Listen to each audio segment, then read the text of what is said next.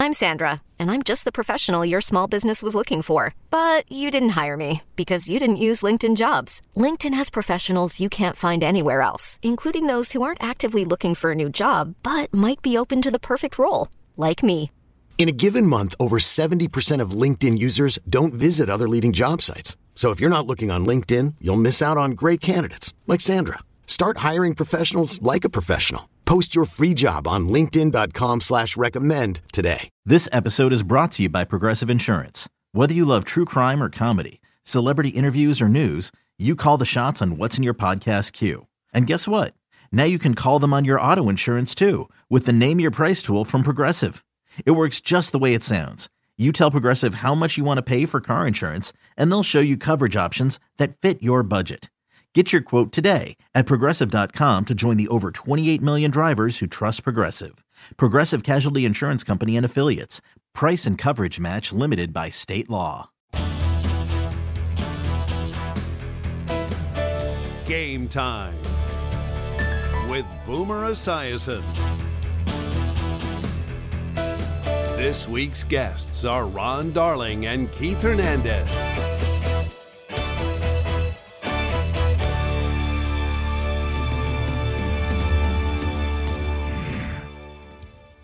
Oh boy. Here we go. One of my two guests was a big game pitcher. The other was a clutch hitting Gold Glove first baseman. He loves when I say that. For the terrific New York Mets teams back in the 1980s, including that great season, the 1986 World Series champions. Today, they are regarded by many, certainly us Met fans, including yours truly, because I'm the one who put it out there first, as the best baseball analyst duo in the nation. My dear friends, Ron Darling and Keith Hernandez. Good to see you guys, boys. Thanks, Boomer. Thanks for having us. Good to see you. So what was it like, and why are you guys so good now when you first started?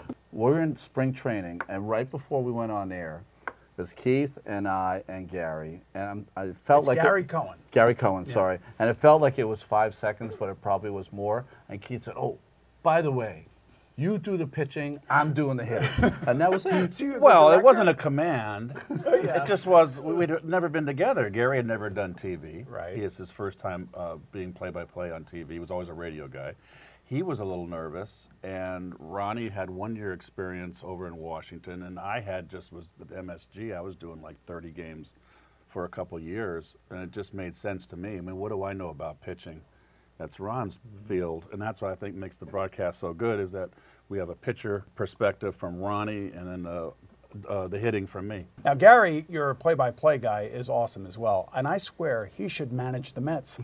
He knows more than the managers do. Well, I think at times he does manage the Mets. He does like to manage up there. No, but I always think of Gary, to me, the best play-by-play guy in the business in my estimation. But I think for Mets fans, he's like the caretaker of Mets history. On every broadcast, he brings stuff up.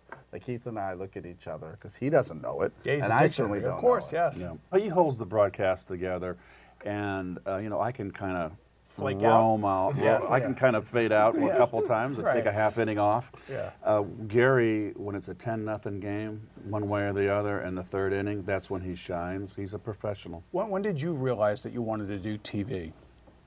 I didn't. I had an agent. My first agent was David Katz, young agent with Don Buchwald, and he mentioned that you should be doing Met games. Were you interested? I said no, I'm not.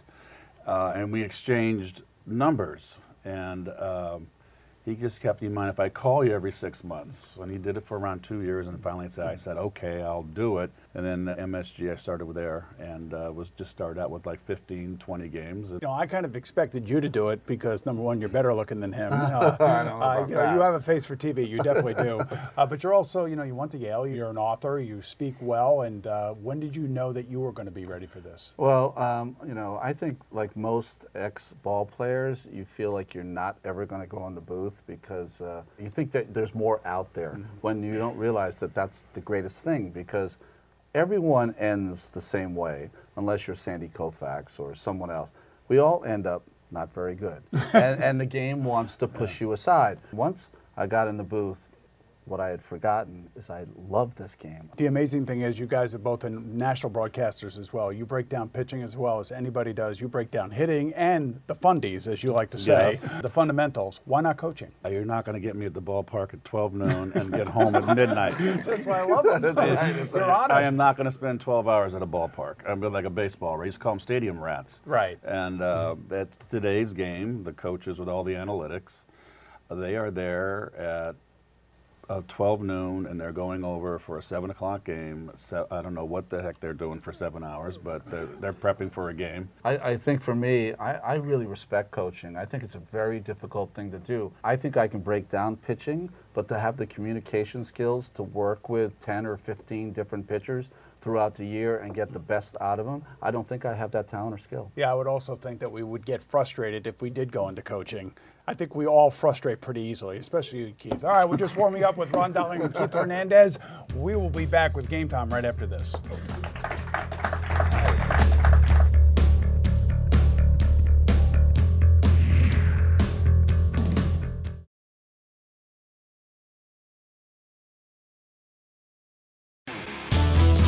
You're watching Game Time with Boomer Esiason.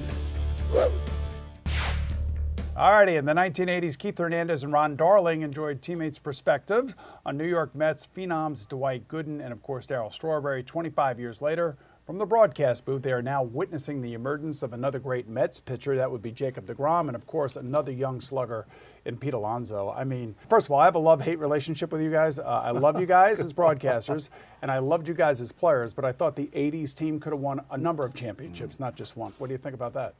87 is the one year that sticks out in my craw. We lost all of our starting pitchers. Yeah. St. Louis won that year, but they had a lot of injuries too. They lost Tudor that year for a long time. But at one point, we lost all 5 of our starters. And down the stretch, he was our best pitcher. I think 85 to 88 was our run. You know, in today's game with the 2 wild cards, we certainly would have been in the postseason, but it wasn't those times. And that, I think, was our best teams. But you can't take away the fact the Cardinals were really good. Yeah, they were a great ball club. And so instead of having an historical team, we had an historical year. You did. And there was no question those 2 players that I mentioned, Dwight Gooden and Darryl Strawberry, were the up-and-coming. They were going to be the foundation of the Mets. Now we see guys like Jacob deGrom and Pete Alonso. Now, Jake won the Cy Young Award last year.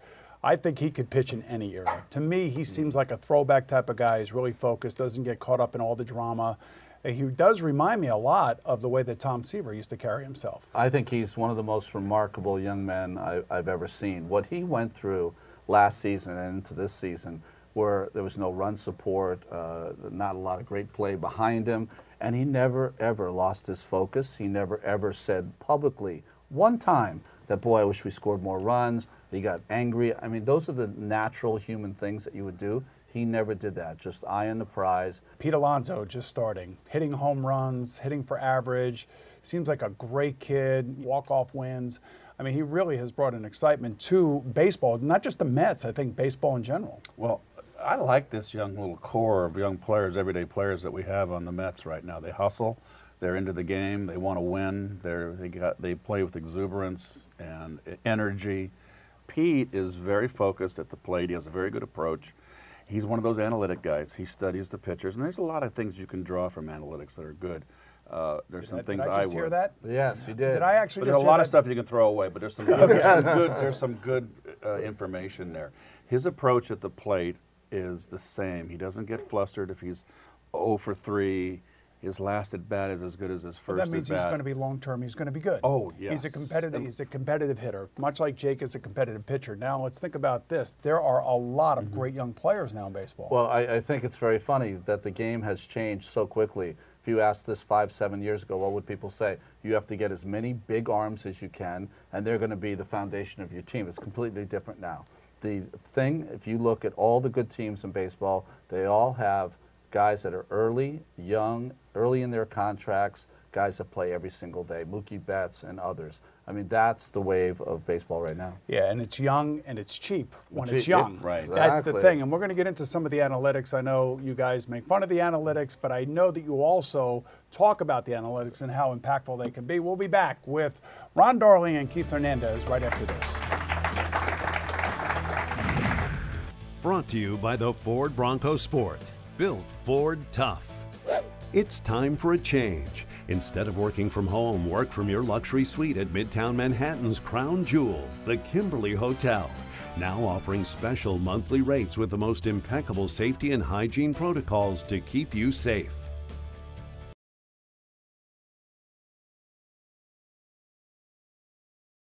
Game Time with Boomer Esiason is back. All right, in his new book called 108 Stitches, Ron Darling contends, at times today's game, baseball 2.0 that is, doesn't even look like the game I used to play. Now, meantime, his broadcast partner, Keith Hernandez, questions why today everyone uses stats instead of their eyes to evaluate players, and he claims that current reliance on analytics is worsening the game on the field. So here you go, boys. This is your chance to basically rip into analytics. I think the analytics are an amazing gift to try to judge players that you want to acquire in the off season. The problem is that what they're doing is they're trying to hedge their bets, right? So it's like a hedge fund. They're trying to hedge their bets over a long period of time. If you make these moves consistently, then in the long run, you're going to end up better than you were if you didn't make those moves. The problem is that baseball is played by humans. My problem with it is I like how they analyze stuff, but in the real time, when you've lost 3 straight and you have a guy in first base and you need to win this game, sometimes you have to do something. Old school stuff just to get your team away and then move on. You actually openly moan about this on the air at times, which is kind of funny, which I like because you're kind of old school, I'm old school. What bothers you the most about this? If I was a coach today, I would try to get the players to think for themselves. I don't want them running back after the game and going to the video room. I want to have them talk to themselves and say, how did Boomer Esiason pitch you the entire, and be able to tell me, which I was able to do, and I always encourage my teammates, is how did Don Sutton pitch you? Pitch by pitch, all 4 at-bats. The computers are fine, but don't become too reliant on it. The young managers, the guys that are not making the big money anymore, are they making the lineups today, or is the front office making the lineups? I think that there's a concerted effort where people are meeting in a room and decisions are made on who plays, not only by numbers. He's 4 for 8 against them with a home run. It's also swing path, it's velocity path, how hard they swing, how hard the guy is throwing, if he spins the ball a lot, if he's more of a breaking ball hitter. There's 100 things that come in, and then it spits out this lineup, and at some point everyone goes, that's the one. You know what's amazing? This goes back to what you were talking about. What are they doing from like 10 o'clock in the morning to 7 o'clock at night? Well. This is what they're doing. I guess this is what they're trying to figure out. So you're saying it's a collaborative effort then? Yes, it's no meetings longer with the manager. It's meetings with the manager, but the manager is not going to have the final say. Hey, can I ask you one question? Yeah. So let's say a pitcher, is, I don't know, 10-0, and he has a 2.5 ERA with 1 catcher, right? And then he's thrown to another catcher, and he's got a 2-7 record, and he's got a 5.9 ERA. So why wouldn't you put him with the catcher that he feels more comfortable with? And I don't want to name names, but we all know it's Noah Syndergaard. Well, I think one is that it's incumbent on the manager to know those numbers you just gave and say to himself, hey, listen, so-and-so gives this pitcher the best chance to play. That being said, sometimes that's overruled because the player that he doesn't have a great record with provides you the best offensive lineup of the day. I've had relationships with catchers, I couldn't stand them. Give me a name. Give me a name. I can't give you a name. Come on, give me a name. I can't give you a name. I didn't like the person as a personality. Right. He didn't like me. But on the field, boy, we could make it work. It was great. I never worried about this stuff when I played. I'm sure you guys didn't either. It's something that we all have to get used to. All right, Keith Hernandez and Ron Darling have plenty more opinions to share, as you can tell, as we'll see in a moment.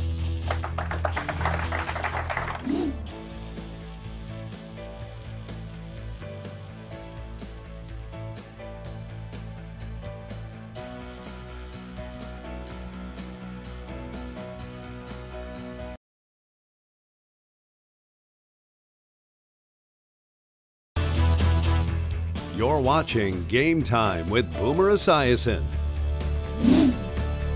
You, a man who hates analytics, do you like the shift? You don't like the shift? I mean, you're a defensive fundamental guy. I think if you want to shift, go ahead and shift. If people that want to take shift out of the game, if you want to shift and you want to keep pulling the ball into 3 guys on the right side of the infield, then be my guest. But they wouldn't be able to shift on me. I mean, I would hit 400 if they moved to give me the left side of the infield. But why don't more players? Because it's home run. It's all right. So what about the proliferation of home runs? Is there something to do with the ball? Is it something to do with the bat? What's going on here? Well, I think it's pretty obvious that Major League Baseball wants more runs and wants more home runs. They're using for the first time in AAA baseball, the Major League Ball, and they shattered the records for home runs throughout AAA. I mean, way over. The players are bigger and stronger. There's no doubt about that. The ballparks they made smaller. I don't understand. Swing angles, any of that kind of stuff? Well, it's the attitude of the hitter. The attitude of the hitter when he comes to the plate is that he wants to hit the ball over the fence. He wants to hit the ball in the air, and so there's no interest in hitting the ball on the ground. You know, when you grew up playing, right, it was line drives or ground balls. That's what you did. These guys want to hit the ball in the air. It's that combination. Think about the home run record this way. 2014, only 5 years ago, the Baltimore Orioles were the only team that hit over 200 home runs. At the end of this year, there'll be 20 teams that hit over 200. So there is a proliferation. Have you felt the ball this year, and does it feel different to you?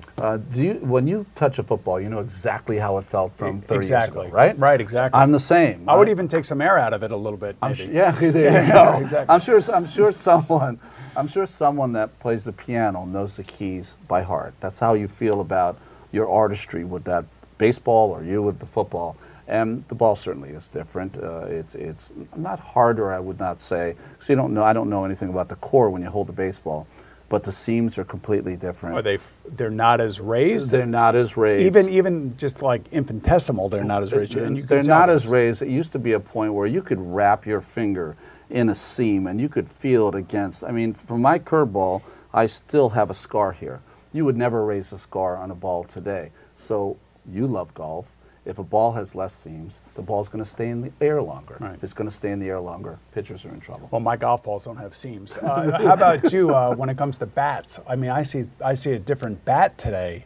They're all shiny. They don't look like the old Louisville Slugger that you used to swing. We used to use the white ash, and that was the only wood that you had, and it was very pliant. And you swung. You are so rubbing off on him. It's unbelievable. You would wear. You would put the. Listen to yourself. Yeah, okay, good. You should the be label impressed. would be up, right? Yes. So the grain of the bat would be here, so the bat would whip on contact. Right. The maple bats now, and our good friend there, the late Rusty Staub, said the one thing that he would do would get rid of all these new bats of the maple, and they evidently they're hitting against the grain. Those bats are like lead pipes, and we used to bone our bats, and it would take a long time and groove them and get them hard and a lot of hitting, make them compress. Yeah. These bats come ready-made. So we're all in agreement. It's bats and it's balls, right? And athletes. And athletes. Yes. So I actually got three attributes right there. How about the speed of the game? Why does Rob Manfred want to speed everything up and get rid of everybody so fast? I kind of enjoy going to a baseball game and enjoying all the nuances of it. We part company there. Okay. I like the 2.5 hour game. Think about the old National League game. I love those games. Yes. Last year, in complete games, and there were only a few, 41 or 45, incomplete games, the average time of game was 2:28. So until you have complete games again, you will never have that. Well, it's the proliferation of the bullpen. That's right. And the specializing in pitching and trying to do the matchups and the whole thing. I hate when they go out to the mound so many times, so I do like the mound visit restrictions. I do like that. Yes. That's something we all can agree on? Yes. Yeah. Ronnie made a great point that the game is made for bullpens now, and there's too many teams, and most of the bullpens stink. Oh, yeah. Well, I know that. All right, Keith Hernandez and Ron Darling will be back for one more segment. Oh, my goodness. That's great. Drive into Manhattan for an unforgettable staycation at Midtown Manhattan's luxurious Kimberly Hotel. Treat yourself to New York City without the crowds, protected by our highest safety and hygiene protocols to keep your family safe.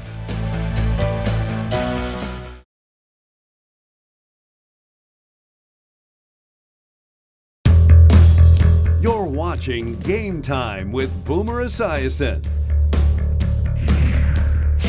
In their respective best-selling books, Ron Darling and Keith Hernandez each write that playing in the postseason was far different than it was in the regular season. I think we can all attest to that. But what about postseason broadcasting is different? Now, I know you because I listen to you a lot on TNT. You're a different guy. Yeah, well, it's different. I think that when you're doing a regional broadcast of a team, you're trying to really stay within the story and tell a story to the fans who are there every night in and night out trying to watch this team, and you're trying to move the story ahead. I think in postseason action, you're trying to stay out of the story, you know? Yeah. Like you want to let the athletes play, and I think that what I have to do in the postseason a lot, which I don't do during the regular season, I think Gary does it, Keith will do it, I'll kind of talk about it, is that you manage a little bit. You know, you spend some time trying to talk about things that are going to happen in the future. I think I learned that from the GOAT, Tim McCarver, who did that better than anyone. The difference with, I think, national broadcasts is that it's more promotional of the game, of the product on the field, where we have more intimacy day in, day out with the Mets broadcast, with our fan base, our Met fans. They get familiar. They're familiar with us. They're familiar with the players, and we can bring our expertise in. Where I always feel if I'm doing postseason, I feel like I'm up above, and do I know about the Detroit Tigers? Have I seen them every day? Right. How do you judge a player by seeing a player play 3-6 games a year? You have to see a player play pretty much, you know, every day and see what he's all about. Is baseball in a good place right now, you think? I think baseball is in a very delicate place. I really do. I think because of the, I was thinking the other night, the U.S. Open, Rafael Nadal, their match was 4 hours and 51 minutes. The Mets game was 4 hours and 21 minutes. Can you imagine how much action happened at the U.S. Open that did not happen in a baseball game? So I think there's going to be there's a lot of things that baseball can fix, like all sports. I'm worried about the length of the games. The ballparks. It used to be you bought your ticket and you went to watch the game, and that was the hook. Now you've got like a county fair around, and you've got all these other things going on where people can go and walk and not sit and watch the game. And I know from watching you guys like to eat a lot during the broadcast. So who has the best sushi these days? I don't know. I don't know. Gary's the sushi guy in our booth. You know, we were talking about sushi at a ball game. It's crazy, right? All right. Our thanks to Ronnie Darling and Keith Hernandez, and thanks to you for watching today. I'm Boomer Esiason. We'll see you again right here on Game Time